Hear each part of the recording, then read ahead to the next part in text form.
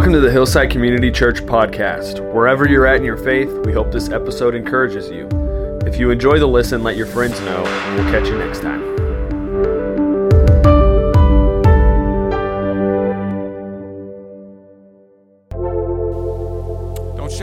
Don't stop it short on account of me. I'm sorry, fellas. No, I'm kidding. Well, Merry Christmas. Great to see all of you this afternoon. You're the ones with big plans. I know. You got to get to them. 3 o'clock. Well, listen, this year I'm a grandfather. I have 3 granddaughters. 2 of them will have their first Christmas. 1 of them will have her second. And so together it will be very much like a first Christmas with them. And your family grows, I realize that there's so much more to do. You know, we have 4 boys, it was enough. But now you have grandkids, and something I realized this year was that I actually did as little as I normally do every year. It didn't increase at all with and so I guess it struck me, really, for the first time, seeing how hard my wife had to work.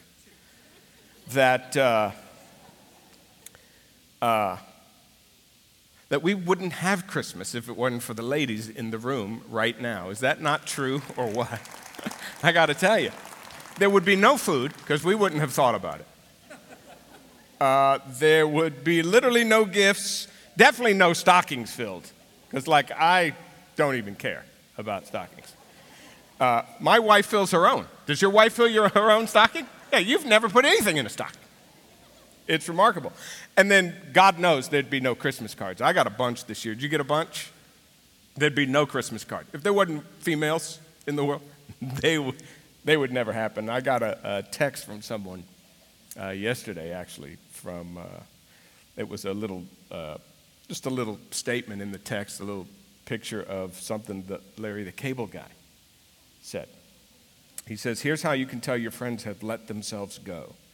They stop appearing in their own Christmas cards. And it's just their kids. And then he says, my own cousin's family has gotten so, out of shape. Their Christmas card is now just the cats. It's just the cats.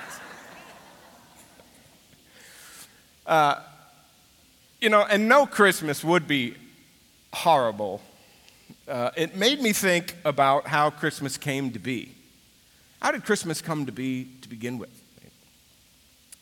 And Isaiah, the book of Isaiah, you saw the verse a couple of times, gives us a pretty clear picture and allows us to see how the wonder of Christmas, the wisdom of Christmas came about.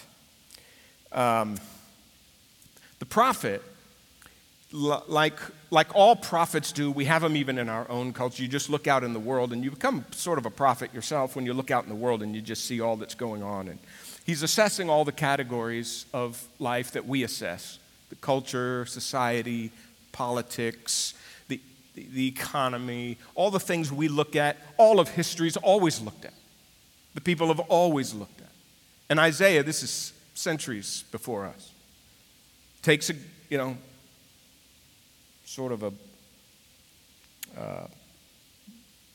looks around at the world and just realizes things are in pretty bad shape. And what he gives us leading up to this idea of Christmas is kind of a microcosm. It's a snapshot that ends up being a microcosm of every culture, really.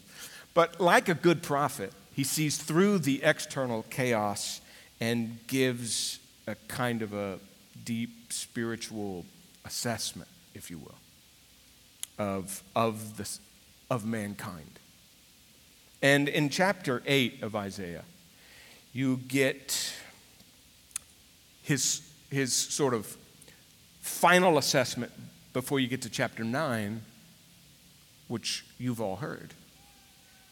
And what happens is he's assessing that people are exhausting themselves in every possible way to figure out how to give life meaning, to solve life's biggest problems. There's national issues at the time, international issues like usual, political personal, there's relational conflict. It's all happening around them. And his assessment sort of gets bundled up in chapter 8, and he says things like this: you will take counsel together. I see you all running together, trying to come up with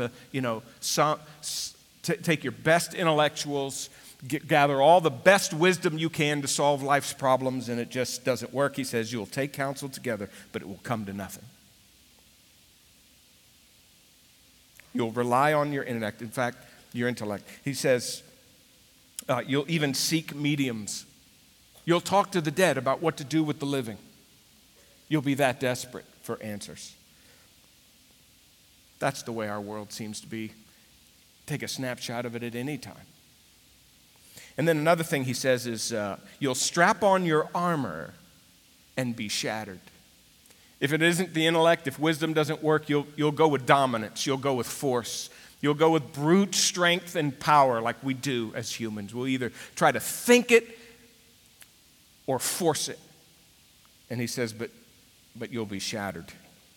It won't be enough either. Our best wisdom, our best power. And then he says they'll look over the whole earth. They'll go high and low and realize there's really nothing here. We have the same problems today. We could take a snapshot of today and say exactly what Isaiah 8 said centuries ago. There's just no answers. And you start to get the feeling that for Earth's problems, Earth has no answers. I mean, there's just none here. And so he sums it up by, this is what you'll feel like after all the effort. You'll be distressed. You'll be hungry, you'll be famished, and you'll just end up in darkness. Just darkness. And the verbs he uses in Isaiah 8 get individualized. This is really important. It's almost as if the inability to solve the problems that we see out in the world start to affect us personally, and we feel internally the distress, the hunger, the need, the darkness. In other words, you won't just feel that the world has a problem generally speaking. Something out there. You can feel it on the inside. The brokenness isn't just around us. It's in us. And that's an incredible realization. One of the most incredible moments of 2021, which went by really fast and had its ups and downs everywhere, an article that I read in The Guardian that sort of sums this up if you want to know what it feels like at the deep personal level, with an article where somebody interviewed William Shatner. He was turning 90. And our congregations heard me say this, but it covered his career, his incredible career, his loves, his losses, his friendships. And to avoid asking him at 90 if he was afraid of dying, the interviewer, she asked him, she said, what do you wish you had known at 20 that you know now at 90? And he said, well, I'm actually glad I didn't know. He said, nothing matters in the end. Nothing matters in the end. And it makes me think of Isaiah 8 at the end, where Isaiah literally says this at the end of the chapter when he summarizes mankind's problems, and it's become personal. The problem's not just out there, it's in here. You're thrust into a thick darkness. That's a thick darkness to me. In the end, nothing matters. And then he says, this picturesque, they have no dawn. Like there's no hope of morning coming. Part of it is because of their own stubbornness and pride. They're determined to make life work on their own, and they sort of doom themselves to an unending night. No morning ever. And it's against this sort of hopeless backdrop that we get the wonder of Christmas. It's like Isaiah 9, you're like, what is the answer to those problems? And here you get in Isaiah 9, you come to chapter 2, and it says this: the people I'm describing who've walked in darkness are going to see a great light. There's going to come a light. It wasn't a light they could produce. In other words, those who dwell in deep darkness, literally death's shadow, a light has shone. So death's shadow is probably the strongest way to summarize the human dilemma. Like Shatner said, you get to the end and there's just no hope. There's just death ahead. It's the essence of the human problem. It's what makes us hunt for meaning. And according to Isaiah, Christmas is the dawn. It's the answer. It's God entering into our world. Out of nowhere, because it comes in Galilee, which is in the biblical days would have been the middle of nowhere, comes this light, unexpected and very undeserved. The people in chapter 8 don't deserve the light. But a light can be seen. You don't develop this light. You don't discover it anywhere, or you don't develop it anywhere on the planet. You don't manufacture it. You discover this light. Hope comes into our reality. We don't create it. It erupts into our world. It's funny. We can't create the light, but you and I are really good at assessing the darkness. We know what doesn't feel right. We know things are wrong. We know there's an emptiness. We know no matter how capable we become, we simply have the same problems we've always had. We can assess the darkness, but we cannot create the light to fix it. If you remember in '85 when Live Aid and sort of all the singers of the world, the best singers of the world, the most gifted people came together and sang, we are the world, we are the people. We are the world. It was sort of a magical choir. Song was written because you could feel a hopelessness around the whole world. It was global. And it was one of the most beautiful sounding things because the best singers in the world were singing, and they made this line in the song is, we want to create a brighter day. We're looking for light. We're looking for a new day, a morning. And Isaiah says, you have no dawn. There's no morning coming. And that's devastating to human beings. And when you looked at the stage, everyone was trying to muster hope in their faces. I went back and looked at pictures. And there were some interviews done afterwards. Bob Dylan on the stage. It may have just been his face, if you know his face. But he just didn't look that happy. And so afterwards, he was interviewed, okay? And the interviewer noticed it, asked him about it. And this is what he said: humankind cannot save itself. We're up here singing about a brighter day, and we don't have one. And we don't know how to get one. And it struck him. It's like one guy in there could feel that with all the hope you could muster, with all the talent you could bring together, we can't solve the problem. To think that Bob Dylan could have been an Old Testament prophet. What a great thing to go into Christmas wondering about. Christmas is the brighter day. In Isaiah 9:6, one verse gives us almost the very first picture of God's answer to the darkness. And it is Christmas. It's Christmas, and it's the essence of Christianity you get packed into this one verse, like a dense verse, like an atom possessing all this energy that if you could smash it, it would just create all kind of light. That's what Isaiah 9:6 is. And it starts out like this. Where's the light going to come? And here's what the prophet literally says. You want that light? You want to see a great light? Here's what it is. For unto us a child is born. It's a child. And the word child is emphatic. The mere presence of this child is the hope of that light. It's the light. The most human of all arrivals. Why a child? Well, it's just paradoxical. It's like a slap in the face to human beings. The mature adults who've spent their life combing the earth, using wisdom and power and trying to solve the problem on their own. Let me send you a child. This is God trying to make the plan of redemption as simple as he could make it for human beings.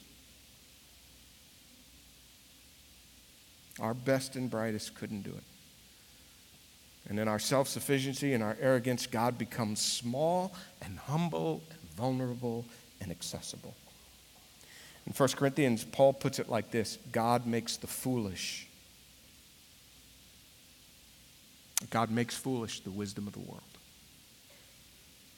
This is God's way of saying, I have the answer to this. And it's counterintuitive. Paul goes on to say, eyes have not seen, ears have not heard, nor has it entered into the mind of man God's plan to redeem this world.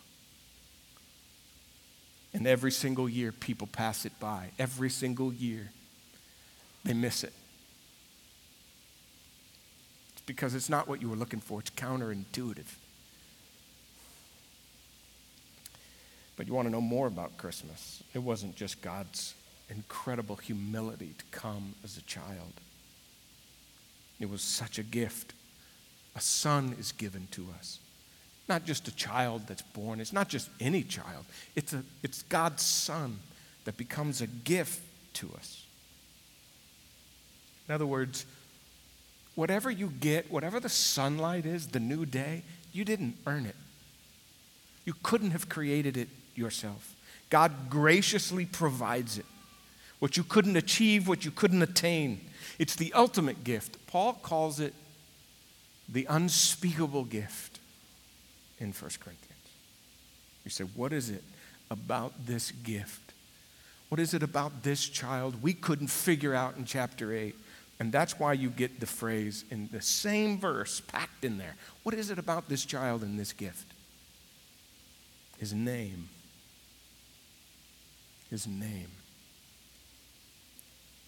There are 4 names given, jam-packed into the meaning of Christmas, into the identity of this child, all highlighting the limitations of humanity. Wonderful Counselor. This Christmas gift of my son is the answer that you brought all your intellectuals together to solve. The wisdom you seek. And he calls it Wonderful Counselor. Wonderful is the idea of really supernatural. In other words, it requires God to explain it. Okay, you couldn't possibly do it. In other words, we would have never come up with it ourselves. It was beyond us. And you know, every single day, you think, in our day and age, even more than ever, we're looking for somebody smart to tell us something today. We got podcasts we gobble up. We are constantly telling our friends, oh, you've got to hear Dr. So-and-so on this. You've got to hear this. And we're just getting information all the time. And a lot of the information is brilliant, and it's great learning, and we need to keep learning. But none of it is the wisdom that solves the human dilemma. But we keep looking for it. The best and brightest among us can't do it. And the wonderful part of the counselor is we're talking about a supernatural kind of information and wisdom that you cannot get anywhere else. And you can look everywhere in the world for something smart. You'll look for something that you'll hear today that'll change the course of your life. And the wisdom of Christmas gets lost. But Isaiah calls it a wonder. And you know what he uses the word wonder for later in Isaiah for? God's ability to change your heart, supernatural ability. It literally goes like this. Behold, I will do wonderful things with the hearts of this people. With wonder upon wonder. And the wisdom of their wise men will perish, and the discernment of their discerning men shall be hidden. I will do the supernatural, wonderful thing in the human heart that no one else can do. Mighty God, this child will not only be the best wisdom, but he will be powerful. You say, what kind of power will it be? It'll be humble power. It won't look like the power you're used to seeing or the one you're tempted to muster up. He'll defeat evil, but he'll do it in a way humans would never have thought of. He'll take it upon himself. That's the strength of this God. And later in Isaiah chapter 53, Isaiah says he'll be crushed for our iniquities, and by his wounds we will be healed. We have a God who will take on evil, bear our sins, and heal our wounds by taking our sin upon him. And then he'll be an everlasting Father. And this speaks to his care and concern. He'll be a great king. He'll be a mighty God, but he'll also be a father. That's what human beings need. And this is God saying, I won't just be smart, and I won't just be strong. I really want to be in relationship with you.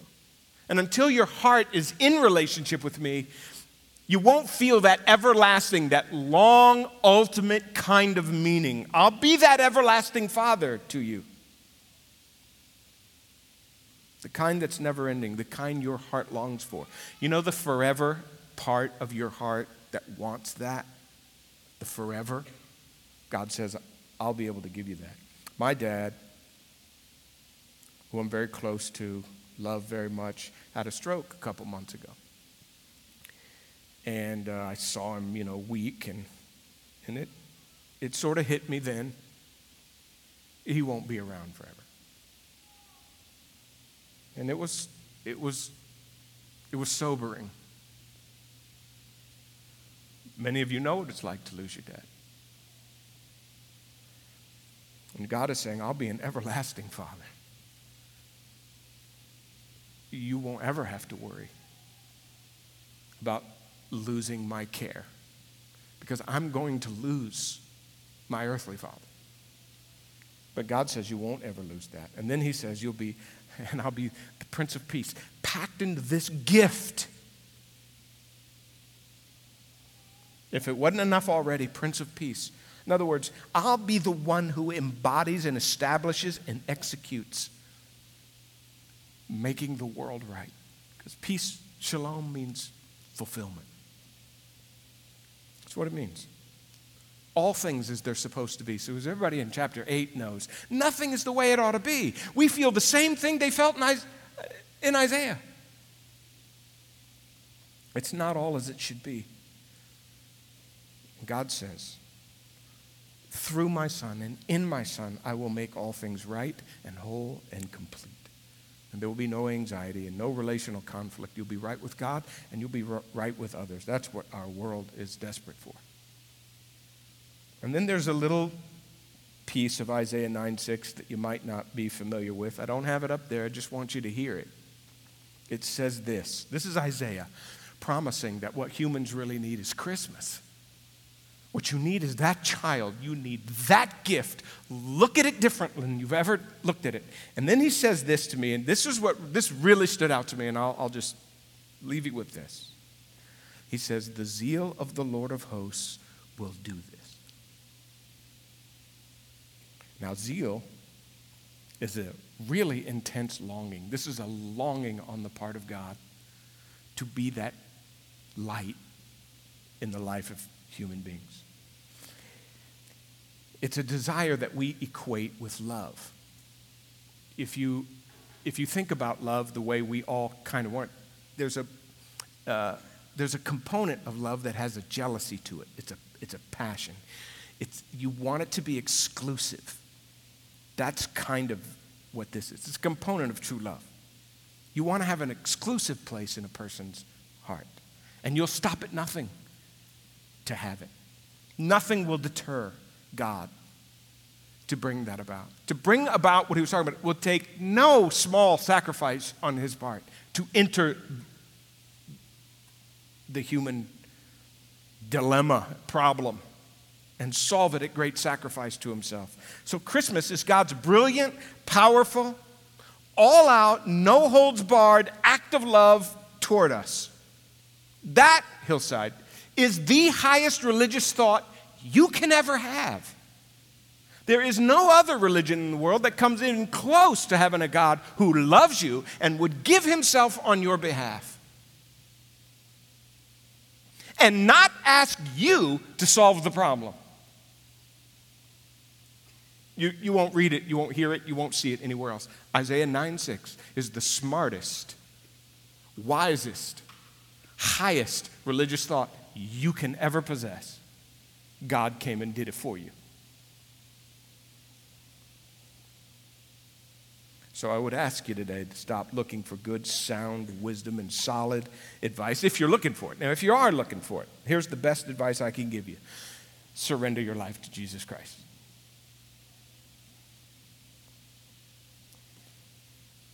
There's a moment in the Gospel of Luke when Jesus is talking to a crowd like this, and they're wanting something from him they don't seem to see. And he says, I remember way back when the smartest man who ever lived, Solomon, our people used to come from all over to hear from him. And they're sort of insinuating, man, we wish you were as smart as Solomon was, because we need some good info right now. And Jesus says this to them: a greater than Solomon is here. I am greater than Solomon. It's not just another tidbit that you need. It's a Savior you need, and I have come to be it. That's what Christmas is. So more important than you figuring out how you're going to get through the next 24 hours, which, by the way, I don't know how you're going to do it. You don't know how you're going to do it. It'll be a miracle. That's right. Sunday morning will be a miracle. Listen, more important than figuring anything else out is that you receive the gift of my Son, and my prayer is that this Christmas, your night will have a morning, a real morning, a dawn.